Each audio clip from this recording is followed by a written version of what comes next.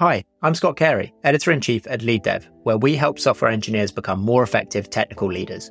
The tech industry is going through some major changes right now, and the skills that engineering leaders need to navigate this shift will be fundamentally different to those that you've mastered over the last decade. LeadDev is here to help you identify emerging best practices and keep up with the pace of work in a world where you're going to have smaller teams and fewer resources to throw at problems. Our carefully curated conferences in Europe and the United States support engineering leaders at all levels of seniority, helping them adapt to the new normal, sharpen their leadership and management skills, and be more impactful in their roles. Join us in Berlin on the 4th, 5th and 6th of December to supercharge your career and improve the velocity of your teams, as we take over the Estrel Congress Center for 3 days of world-class talks, practical learning, and lots of opportunities to meet other engineering leaders and troubleshoot your biggest challenges. On the 4th and 5th, we'll be hosting LeadDev Berlin, which helps engineering managers learn from the best in the business. And then on December 6th, Leading Edge Berlin will bring together senior engineering managers for a day of practical, hands-on learning and networking. Visit leaddev.com for more information, and tickets are available now. Last year was a sellout, so get them before they're too late, and I'll see you there in December. Hey everyone, welcome in. We are back on Dev Interrupted. I'm your co-host Connor Bronson, and today we're joined by Scott Carey, Editor-in-Chief at LeadDev's. Scott, great to have you with us. Nice to be here, Connor. Thanks for having me. You're joining us from the UK, right? That's right. Yeah, I am in a very grey London at the moment, but we have just come off a very vicious heat wave, so I'm very much enjoying the respite over here. I think I'm in the same boat, and as LeadDev's Editor-in-Chief, I know you have an opportunity to travel around the world to meet with thousands of engineers, learn about their content, and hopefully escape those heat waves sometimes. I actually first met you when Dev Interrupted brought our podcast to LeadDev New York to record episodes with some of the amazing speakers you had on site. And we're really excited to be joining you again, this time at LeadDev West Coast in San Francisco, October 16th and 17th. Little pitch, there's a list of mile long of great speakers that we can't wait to meet. If you haven't already registered, especially if you're in the Bay Area, you should definitely do it. This event is not one you want to miss.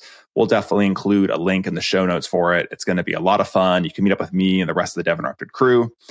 And go check it out after this episode or pause right now and go and register. Scott, given that you have so much access to engineers around the world and engineering leaders, the work you do to plan and program these conferences on different continents, you have your finger on the pulse of the engineering community. And in particular, I want to talk about an article you wrote in July titled, "Where Are All the Laid Off Software Engineers Going?"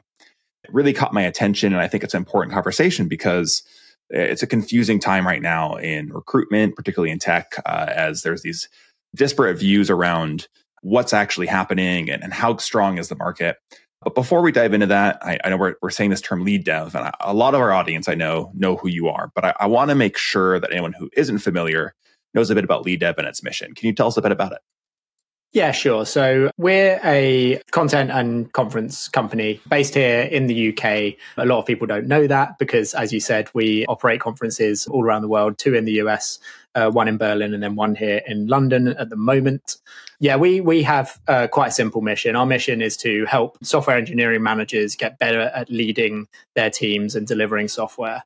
So really, when this company was started a few years back, it was really at that time when engineering management as an actual kind of discipline really started to emerge, and people started to apply kind of broader leadership skills and frameworks to software engineering. And we really saw an opportunity to help engineers kind of come together and learn those skills and put them into practice. So that's what we've been doing. We do it through our conferences, but also we have a big library of online content. So written content from practitioners and also from journalists covering kind of the really hot topics. And then we also have a regular series of webinars covering kind of the biggest challenges that folks are facing, all the way from senior engineering managers down to staff plus. And that's definitely a mission that resonates with us. Obviously, we're a show that's all about how to improve as an engineering leader, how to learn from others. And I've seen LeadDev's role in shaping the narrative of what's happening in the software industry.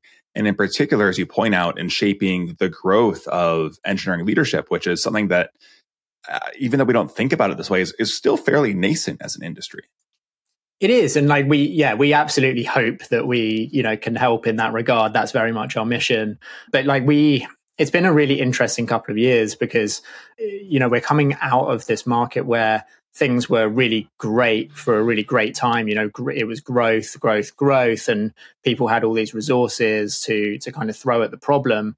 And so it was all about best practice and learning from the biggest and the best companies, and all these kind of engineering management influencers started emerging and writing great books on the topic. Your Will Larsons, your Camille Fourniers, like it started to become really clear, like how to do this at kind of the best level that you can. And what we're starting to see now is a slight shift and maybe a whole new way of thinking about that. So as you know, this industry, it never lets you rest. It never lets you sit on your laurels. So that does bring something up to me, which I think is an interesting segue into this conversation around job transitions and growth. You have a background as a journalist. How did you find your way into this mission?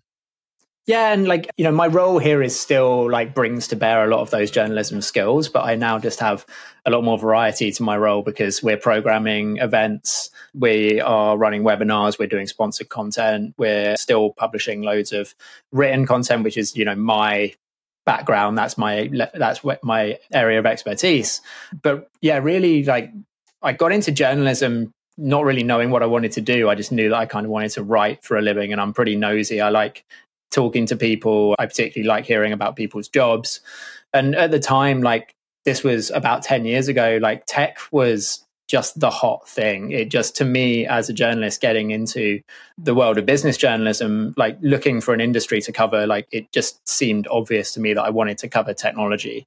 And it wasn't that easy to get my foot in the door, but luckily I had a friend at the time who was working for Business Insider, and I just got talking to him and I said, is this as cool as it looks from the outside? And he was like, yeah. He was like, it's just nonstop. I was covering the travel industry before, which sounds super fun and interesting, but is actually slow. It's just a slow industry. You get a new aircraft every now and then, you get a new hotel chain every now and then, whereas tech, it's just something new every single day. So I was really keen to get into it, and I haven't looked back since. I've just been covering this space now for a number of years, and I still love it. I'm just intrigued by the challenges people face and the stuff people build. Absolutely agree with you. That growth around just new ideas, new things, new concepts is so huge. As someone who also shares, I'll say, a non-traditional tech background, I had a career in political organizing before transitioning into tech. And I think that kind of passion as you come into it and you realize how much new is happening, how much excitement, how much potential there is. Even as we continue to develop certain lines of technology, there's always the next thing, there's always the next opportunity. It really drives home the importance of some of the things we're doing. Even if all that you're doing is making one process more efficient, the reverberations of that worldwide are massive. And because of that, I think a lot of folks were kind of rocked when these massive layoffs took place at, Google, Microsoft, Meta, all over the place, Twitter, obviously, not to mention scale up startups. We've seen, massive amounts of software engineers get laid off because of operating expenditure concerns or other, burn rate challenges people are having, or a variety of other reasons, whether real or imagined. And after this massive run-up of success the industry's experienced the last 15 years, it was a bit of a shock to the system. And you wrote a really stellar article about it, of talking about, where all the laid-off software developers are going. Can you outline for us a bit about what the conclusions were you've drawn from your research? Yeah, and it was just nice for me to do some writing. I hadn't done any writing in a year since I started this job. And the reason I did it is because people just kept asking me. They were saying, where are all these laid off engineers going? We just hear about this relentless stream of layoffs. And it wasn't obvious to anyone where they were landing, because all we heard was that people were getting laid off from the big tech companies. There wasn't any funding going into startups, so there weren't the opportunities there that have always been there for people in technology.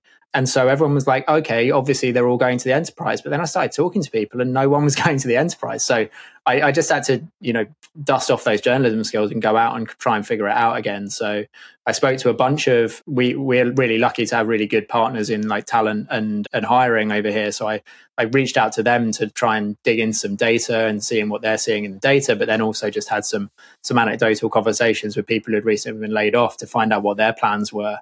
and just ended up with a really kind of nuanced picture of actually where people are landing, because when it comes to careers, like there is just no singular answer to that question, where are all the laid off engineers going? I remember a conversation with a mentor from years ago where he described his career not as a path, but as an ice flow, where you are on this piece of ice and you have to make these decisions about what the next ice chunk you jump to is. But there is this impact of the currents around you, which might be economic climate, or how's that company doing, or who's the manager going to be. And these currents are things that you can try to project for, but you're not going to be able to fully control. And that's always stuck with me as we think about our career journeys, because I think a lot of folks think, they see someone successful and they think it's a straight line, because it's a lot easier for us to, and a lot more exciting for us to hear about these massive things people have done. And we ignore the pitfalls and the side projects and the odd pathways people took to get there. Even now, after trying to recognize that more. And you had a lot of great personal anecdotes from engineers in that article about how individuals experienced these really challenging layoff circumstances and the factors that heavily influence their next career move. What kind of factors were you seeing affect these decisions the most? Yeah, I think the thing that surprised me the most was just how much kind of personal circumstances played into this decision. Like, that seems silly to say, but like back in the day, it was really just, I'm going to keep moving up the ladder and you don't really have to think too much about this stuff. But when those decisions become a bit more fraught, because that you might have to go down a salary level, or you might have to change industry, or you might have to take on a new challenge that actually requires a lot more hours from you than you were used to doing, and you've got 2 young kids at home, all these circumstances really play into that decision. And that was coming up time and time again with the folks that I was talking to, because the people who were further along in their career weren't really willing to take that step back to move forward again. So I spoke to one person who had worked in kind of what we would call big tech, or maybe more on the scale up side, but they had a really good salary and a really good role, and they just kind of knew where they stood in the organization. Whereas if they wanted to then go to a scale up and kind of work really long hours to try and get that company to where it is and build a team and change the culture, like at their point in life, like they just weren't up for that challenge. And that's fair. Like, they were planning for retirement. They just needed to work 5 or 6 more years at the salary they were working at, just to kind of, fulfill their plans. And so that was a story I heard a lot. And then there were other people that were the other side of the spectrum, where they're like, right, this is an opportunity. I've just left Google. I've left Facebook. I knew exactly what I did there. I was a cog in the machine. And now actually I've learned all these skills, and I want to go and bring them to bear on somewhere where I can make a real impact. I think the only thing that really kind of hit home when I was having those conversations with people is that those opportunities now are much fewer and far between, because there aren't this wealth of startups coming through because of the funding landscape, because of what's going on in the world, where those opportunities are not just kind of swimming around. So it is difficult for people to find that next step. And so I found a lot of people are kind of sitting tight and just waiting for the right opportunity, which is an absolute privilege for engineers, because a lot of them have earned very well for a number of years. And you can't do that forever, but it is a privilege to be able to kind of sit there and look for the next opportunity. It definitely speaks to the importance of retaining some savings, having an emergency fund, because even when we think these boom times are going to continue, there are these risks, and we don't control these broader economic conditions that affect us. It is also interesting to see what's happening in the funding landscape at, say, the seed, pre-seed, Series A level versus Series B, C, D onwards, because I'm happy to say we're seeing less of a slowdown, if not very minimal, at seed level, where it's very new startups are still getting funded. But the problem, to your point, is that they only do a small portion of the hiring compared to the folks who are scaling and getting those large Series C raises. And that's where we're seeing a major slowdown, is those scale ups, those folks who are maybe meant to be the next unicorn, or were considered a unicorn and now probably would have to raise a down round. Yeah, and honestly, if you're not kind of playing in a really sexy area right now, that funding isn't really there. So unless you are super interested in Gen AI or one of these other areas that's kind of hot right now, there's not those opportunities out there. So it's interesting. I spoke to a few engineers who were kind of transitioning about 3-4 years ago, and they kind of landed at the exact right time. And they kind of know how lucky they are because they landed in something they were really interested in at a time when they'd just got some fresh funding that was going to give them enough runway to get through this. But like, there's plenty of other horror stories on the other side of that that didn't go that way. And I know there are trends that show a significant portion of laid off engineers are actually looking at industries outside of traditional tech. So finance, healthcare, manufacturing. What do you see that meaning for these industries in terms of digital transformation and talent acquisition? Yeah, I mean, that stuff has never gone away. And like, I used to work at InfoWorld and we covered enterprise, and this has been the big story even before the layoffs, is that how do they access that talent? How do you compete with Google? That would always be the bogeyman. How do you compete with Google where you don't have the same money? Well, now you do. Like, maybe now you do, because they're freezing hiring and there's all this talent out in the market. The only thing is, like, that's a really neat and simple narrative, but actually when I was talking to people, like, it's not quite happening in the way that the way that those organizations maybe thought. They maybe thought they could just get out there and just hoover up all this talent. But actually, the more conversations I had with people who were trying to do that, they weren't overly enamored with the people that were available, or they weren't quite sure whether it was the right thing to be doing right now, to be kind of hoovering up loads of talent and making the mistake that those companies had just made, but a couple of years further down the line, despite the temptation. So I think they're in a really interesting spot. They've been kind of waiting for this opportunity in different organizations. So, I always think of like finance and insurance and companies that have really big, interesting challenges and plenty of money to pay engineers. But also, like, it's a lot tougher to work in those regulated industries. Like, you have to kind of pick up a lot of those kind of difficulties with developer experience, with things being a little bit slower, a little bit more red tape. It's like, as an engineer, like, are you willing to do that? And I saw a lot of engineers blanching at that side of the job, where it's like, I really don't want to be hamstrung. I really don't want to like constantly be banging my head against these kind of old systems when I'm used to working with the latest and greatest tech. So I think the challenge for those organizations remains kind of the same, even though the circumstances have changed a lot. Like, the talent is out there, but the kind of sell for them is maybe slightly less about the money and less about the big challenge and more about giving them the experience that they kind of want. That's super interesting to consider, because I mean, we talk a lot about developer experience on this show, and recently it's becoming more and more of a topic of conversation for engineering leaders. But I think we don't always see such stark examples of its impact on hiring and retention. We talk about it. We'll say, it helps you retain engineers. And I think we're seeing it here on hiring, to your point of, companies that have good DevX are more likely to land top engineers. So it's a great reminder of that importance. And it's interesting also because those companies are often major tech companies, the Microsofts, the Apples, the Amazons, the Netflixes. And not only, do they have the advantage of having incredible platform teams that they've invested, billions in, that they can leverage in hiring, retention, and speed up the processes, they also have an outsized impact, as you mentioned with Google, on job market dynamics. How are you seeing those major tech companies impact the dynamics of this, job market currently for engineers?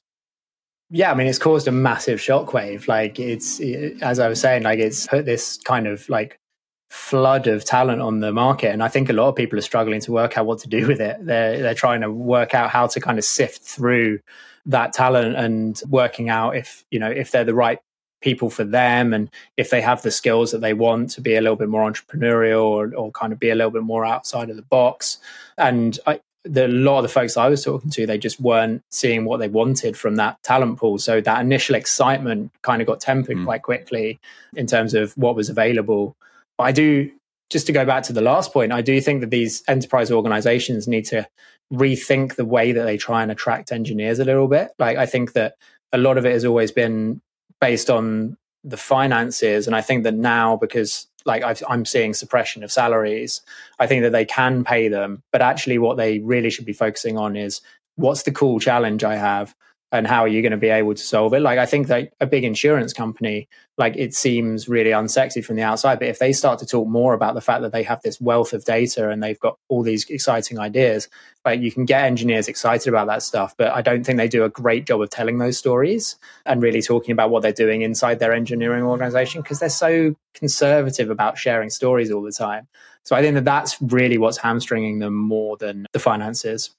A lot of companies are still trying to stick with this tried and true recruitment strategy, and the market has shifted. The dynamics have shifted, and the needs of developers and the desires of developers have certainly shifted. So are there other areas where you think companies should be adjusting their recruitment strategy as they approach this? Yeah, I think that like focusing on the challenges, the differences, and the DevEx as well, I think are things that I just don't see these organizations do. But outside of that, it's, this is the time for them to try and do that. Like, they've been waiting for this opportunity to have more talent available to them, and to miss it would be a real shame, because the market will bounce back. Like, tech isn't going anywhere. But yeah, I feel like they're kind of missing that opportunity at the moment. You mentioned earlier that the majority of laid off candidates, or at least a large plurality, are not looking to downgrade their positions. What do you think that says about the value proposition and resilience of software engineering roles, even in challenging economic climates? They know their value. Software engineers know their value, and that hasn't changed. Like, I was really glad to see that even in this market, like, people weren't really willing to make that step back. Like, some of them are going to have to, because there's lots of circumstances where maybe your visa requires you to get a new job, or you might have a financial situation where you really need to do it. And I think those people will be fine. Like, they will get back to where they want to be. It's a shame. Like, you never want to make that step back in your career. But in the broadest sense, like, most engineers know that their skills are still very in demand. As you said, like, the demands of digital transformation have not gone anywhere. The demands to deliver new technology has not gone anywhere. We know that engineers who are left behind are absolutely feeling the crunch, because they're getting asked to do the same amount of work with smaller teams, with less colleagues. And so they can see it. They're not stupid. Like, they know that these skills are still going to be in demand. So a lot of them are willing to sit tight and just wait for the market to bounce back so they can get back in there. Sounds like you don't think AI is replacing developers anytime soon. I don't see it. I really do think that whenever these things come up, they have this miraculous ability to somehow actually increase the amount of work that people end up doing, because there's now an increased expectation. I was reading a thing in HBR the other day about the rise of citizen development now that AI is there. And I was always so bearish on no code, low code. I just never saw anyone give me a good example of a citizen developer in an organization that had actually launched something that people use. And I'm sure they exist, but I just never really saw it. Whereas with AI now, I think that there is a much more opportunity for someone in your finance department to build a very quick app that solves a really annoying pain point for them. But as the piece said, someone's got to manage that bigger now estate of applications. I just feel like it's somehow, like every one of these technologies that says it's going to save us time and give us a 4-day working week, it's somehow going to give us more work to do. Well, I'm still holding out hope for the 4-day work week, I have to say. That sounds pretty nice sometimes. I know there are other entrepreneurs and, software engineers who are taking the opposite direction, saying, hey, we want to double down, we want to work more. Maybe I was a staff software engineer at Meta. I'm going to go found something now. To your point earlier, I have these skills I've built up. I have these connections. What are you seeing on that side of things, where software engineers are maybe going to be co-founders or early employees at some of these smaller startups? Yeah, I was amazed actually by the numbers here. The amount of software engineers that were kind of looking at this market and losing their jobs or leaving their jobs and deciding to go and start their own business is just a level of kind of ambition and bravery that I do not have. I absolutely take my hats off to them. Yeah, I was working off this piece of analysis by Biz Report, and it said that 13 of every 100 people who recently lost their jobs had started their own companies. Wow. And most of those founders, so 9 out of every 100 startups being established was by a former software engineer. And what it told me was just this has always been the case. Big successful startups have always bred more entrepreneurs. Like you get like the classic example that I'm loath to use, but I can't think of a better one now, is the PayPal mafia. Totally. But here in the UK, we have the Go Cardless mafia. So Go Cardless was a fintech company here, but like 5 of the founders or people who came on pretty early all went on to found companies like Monzo, which is a really big challenger bank here, and other companies that you may not have heard of, but like who have been very, very successful. So I think it's always happened. I was just really surprised to see software engineers doing it now in this like situation where there isn't a lot of funding out there. But it just shows you that like there's still that kind of bullishness on new tech ideas and building a business around it. So I'm really happy to see that that's not completely gone away. I just really hope that they can find a way to get these ideas funded, because that looks like a real challenge right now. It's definitely exciting. I'm hopeful that in the next year or two, we'll see that funding market open up a bit more for them outside of the AI space, which doesn't seem to be having any problems. But just do what was it, Sundar during the Google conference, just call it, saying everything's AI. That's how you get your funding now. So yeah, just add do it .ai domain. You're good to go. I'm curious, were there any other surprises or takeaways that you had from the research you did? Yeah, not a lot of other surprises. Like, I just think that, as you said, like the knowing of their value from software engineers, like that was quite surprising, just how much they could see that and weren't being kind of cowed by what was going on in the market. Like, I think a lot of people outside of tech look at it and see a bloodbath, but actually a lot of the folks I was talking to were like, we're not too worried. Like, we know it's going to bounce back. It looks like it's a temporary blip. And a lot of these folks haven't lived through this before. Like, and we really like tech rode out 2008 pretty well. Like the last one that would have really felt this way would have been the .com bubble. And there's a lot of folks in engineering that weren't around for the .com bubble. So yeah, me included. Myself included too. Yeah. If you're not watching on YouTube, we both raised our hands just now. Yeah, not to brag, but not around for that. So yeah, I think that it's a bit new for some people, but I think anyone who has been around for that stuff is going to be kind of sitting there and saying, "Don't worry, son. Like this is all going to be okay." I think that's an inspiring note to kind of end that conversation on and zoom out a bit, because as we alluded to at the start of this episode, you've got great insight into what's happening in software engineering leadership and software engineering broadly. Obviously, one of the major trends that we've been dealing with is what we just talked about. These major layoffs, the impact they're having on the industry, how folks are adapting, huge concern. But there are also other major trends that we've seen this year. Can you talk a bit about what you're seeing and what you expect for the next year or two?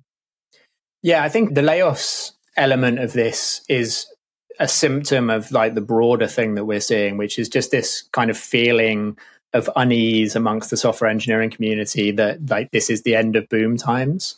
And like that feeling is completely warranted, because as we've been talking about, like the economic situation out there is different. Like we haven't actually hit a recession, but like it definitely feels like one. Money is not as cheap as it was. No, it is not.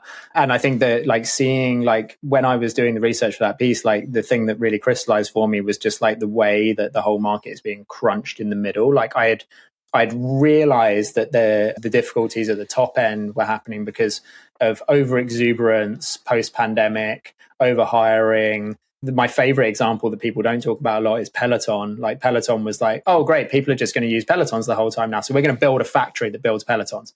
That was a disastrously bad decision.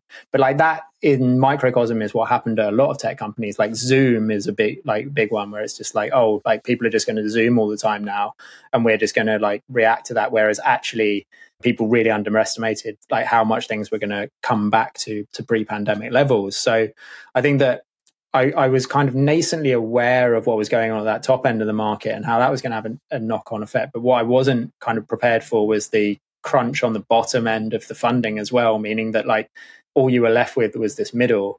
And I think that was putting people under loads of stress. So the layoffs is a symptom of that. But actually, the broader trend that we're trying to really wrap our head around now is like, how do you navigate kind of the end of boom times, especially, as I said, for a lot of engineers that have only known that world, and a lot of engineering managers that have only known, like, this sounds like it's reductive and I don't mean it to, but basically it was just like there was a lot of problems that you could hire your way out of, or you could throw more infrastructure at, that you now can't do that. So I think that there's like, for us, programming events into 2024 and thinking about our content, it's really like, what is the new set of challenges that this kind of brings up?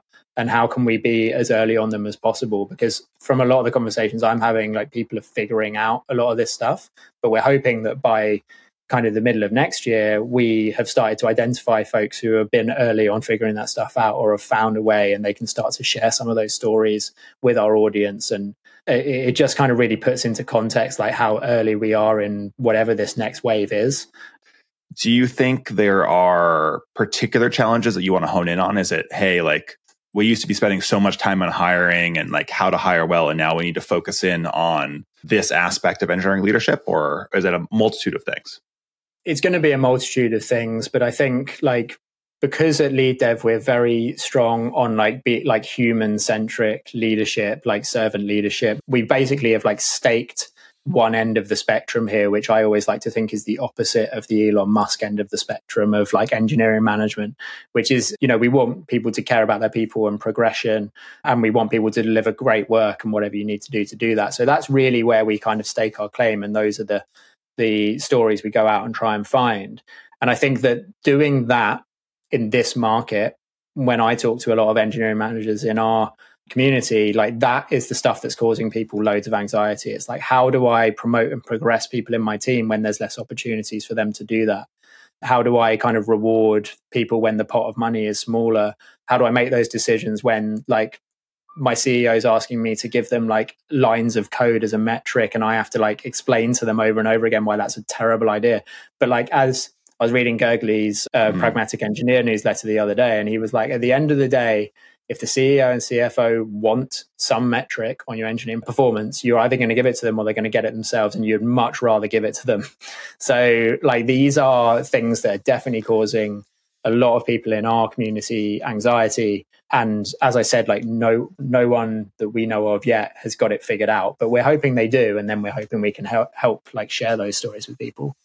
Absolutely. That's something we think a lot about. I mean, obviously, you know, Linear B is the other company I work for. The DevOps is part of what we do. And so we're very bought in on this idea that like CEOs and CFOs, they want to measure engineering. We are not going to be able to stop them from doing that. So let's make sure they do it the right way. Let's look at team performance. Let's look at how can we improve team efficiency. It's not punish individuals who maybe are doing things that don't show up clearly on a Jira board or don't show up clearly in lines of code. And to your point about the kind of Musk-esque style, there's a lot of folks who are just like, no, I'm just going to use this metric, even though it doesn't necessarily apply well and is going to cost me people long term because of that negative developer experience we alluded to.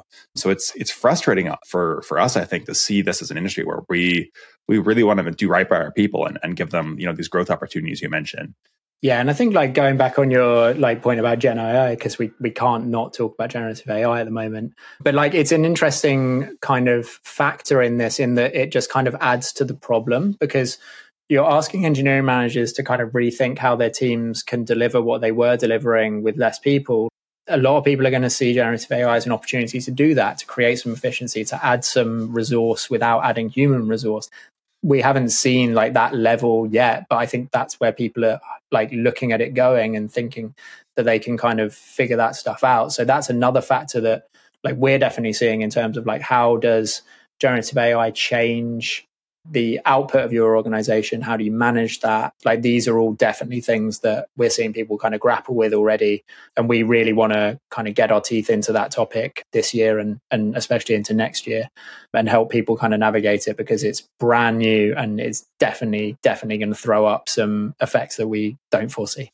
Yeah, that's something we're talking about as well, is how do you map the ROI of generative AI code? Actually happy to have a full conversation with you on that at some point. I think we have some interesting ideas there and are having conversations with data partners that I'm excited to talk about more once they become more public.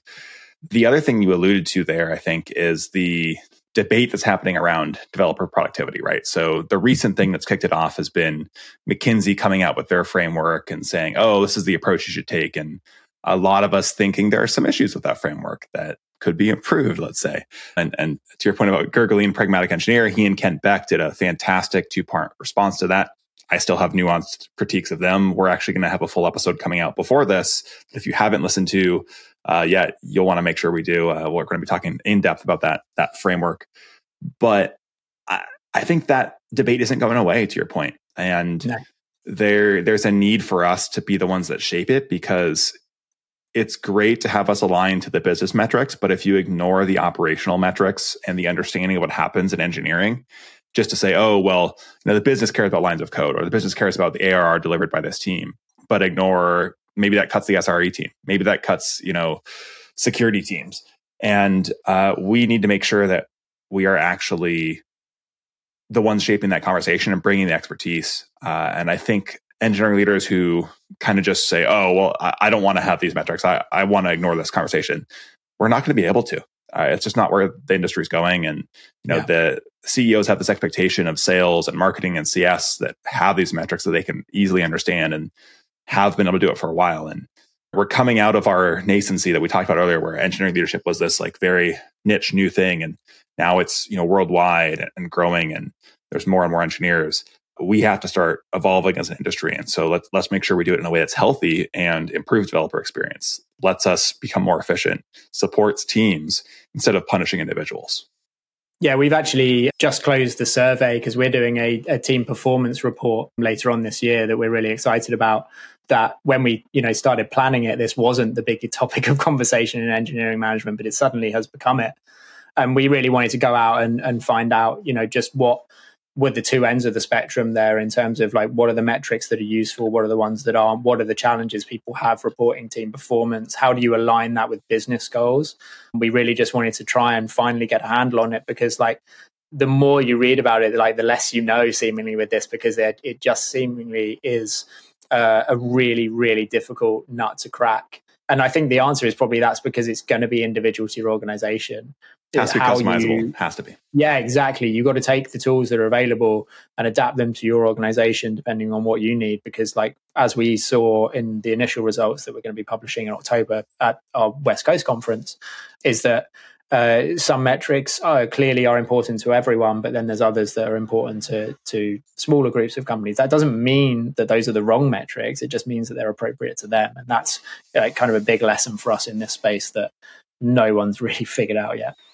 Yeah, there's going to be a lot of incredible data coming out this fall that I think will really shape the next stage of that debate. So, the next stage of the Google DORA report, which is obviously kind of the industry standard. And to your point, like it forms a foundation of a lot of what we do, but needs to be adapted for some organizations. Maybe they care about different metrics versus others. I'll say we're also going to be releasing a full updated benchmarks report. So building on the DORA research, taking all of the data from the platform teams that we work with and establishing what are the standards that we see across teams at the elite level, the lower end. How can you think about these general benchmarks? But you have to go beyond that. Like those are just tools to kind of help you begin to understand and build a framework. Your organization needs to customize based off of what actually delivers value for your team and for your business. And depending on if we're using pair programming regularly or mob programming, or everyone's using individual PRs and working async, there are major changes in what you need to be considering. So I appreciate the care that you and your team are bringing to that conversation, because I think it's really important. And that's something we talk a lot about, is like making sure every organization can program and customize their approach, because without that, I think there's huge risks to applying a one size fits all framework like some folks have tried to do. Yeah, and I love that benchmarks report. We just don't have the data that you guys have. So yeah, it's always a must read for me. Well, that's very kind of you. We're excited to see what your survey has to say. I think that'll be really interesting. And speaking of that, that's a great segue for us to talk about LeadDev West Coast. Where can folks go to learn more? Yeah, so leaddev.com, you've got all of the events at the top of the page there. You've got LeadDev, which is our kind of flagship conference for engineering managers. But also we have Leading Eng, which is for your kind of director, VP, senior. It's a very different format. It's much more intimate, more roundtables. You spend a lot more time kind of getting to know the other people in the room than you do at LeadDev, which is that more kind of theatre style conference. So, we've kind of got something for everyone there. And yeah, all the details are on there. And then also at the bottom of the page, you'll find there's a contribute link where if you want to write an article for us, or if you want to submit a talk for one of our other conferences or West Coast next year, you can get all the details there as well. Highly recommend checking out that contribute link, because there are some fantastic talks.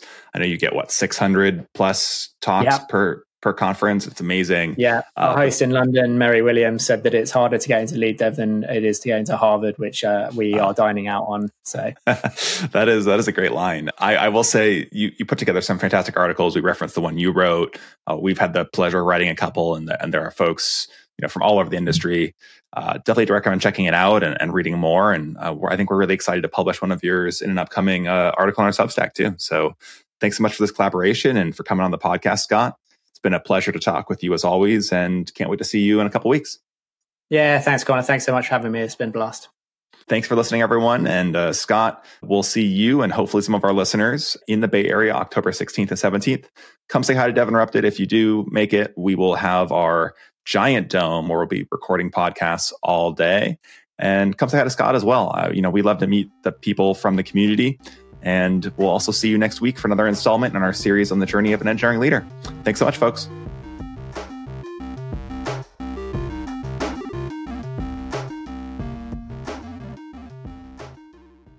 Hey, everyone. Welcome to already. See, I'm over here like thinking in my head. I'm like, welcome back, welcome in, welcome. What do I want to say?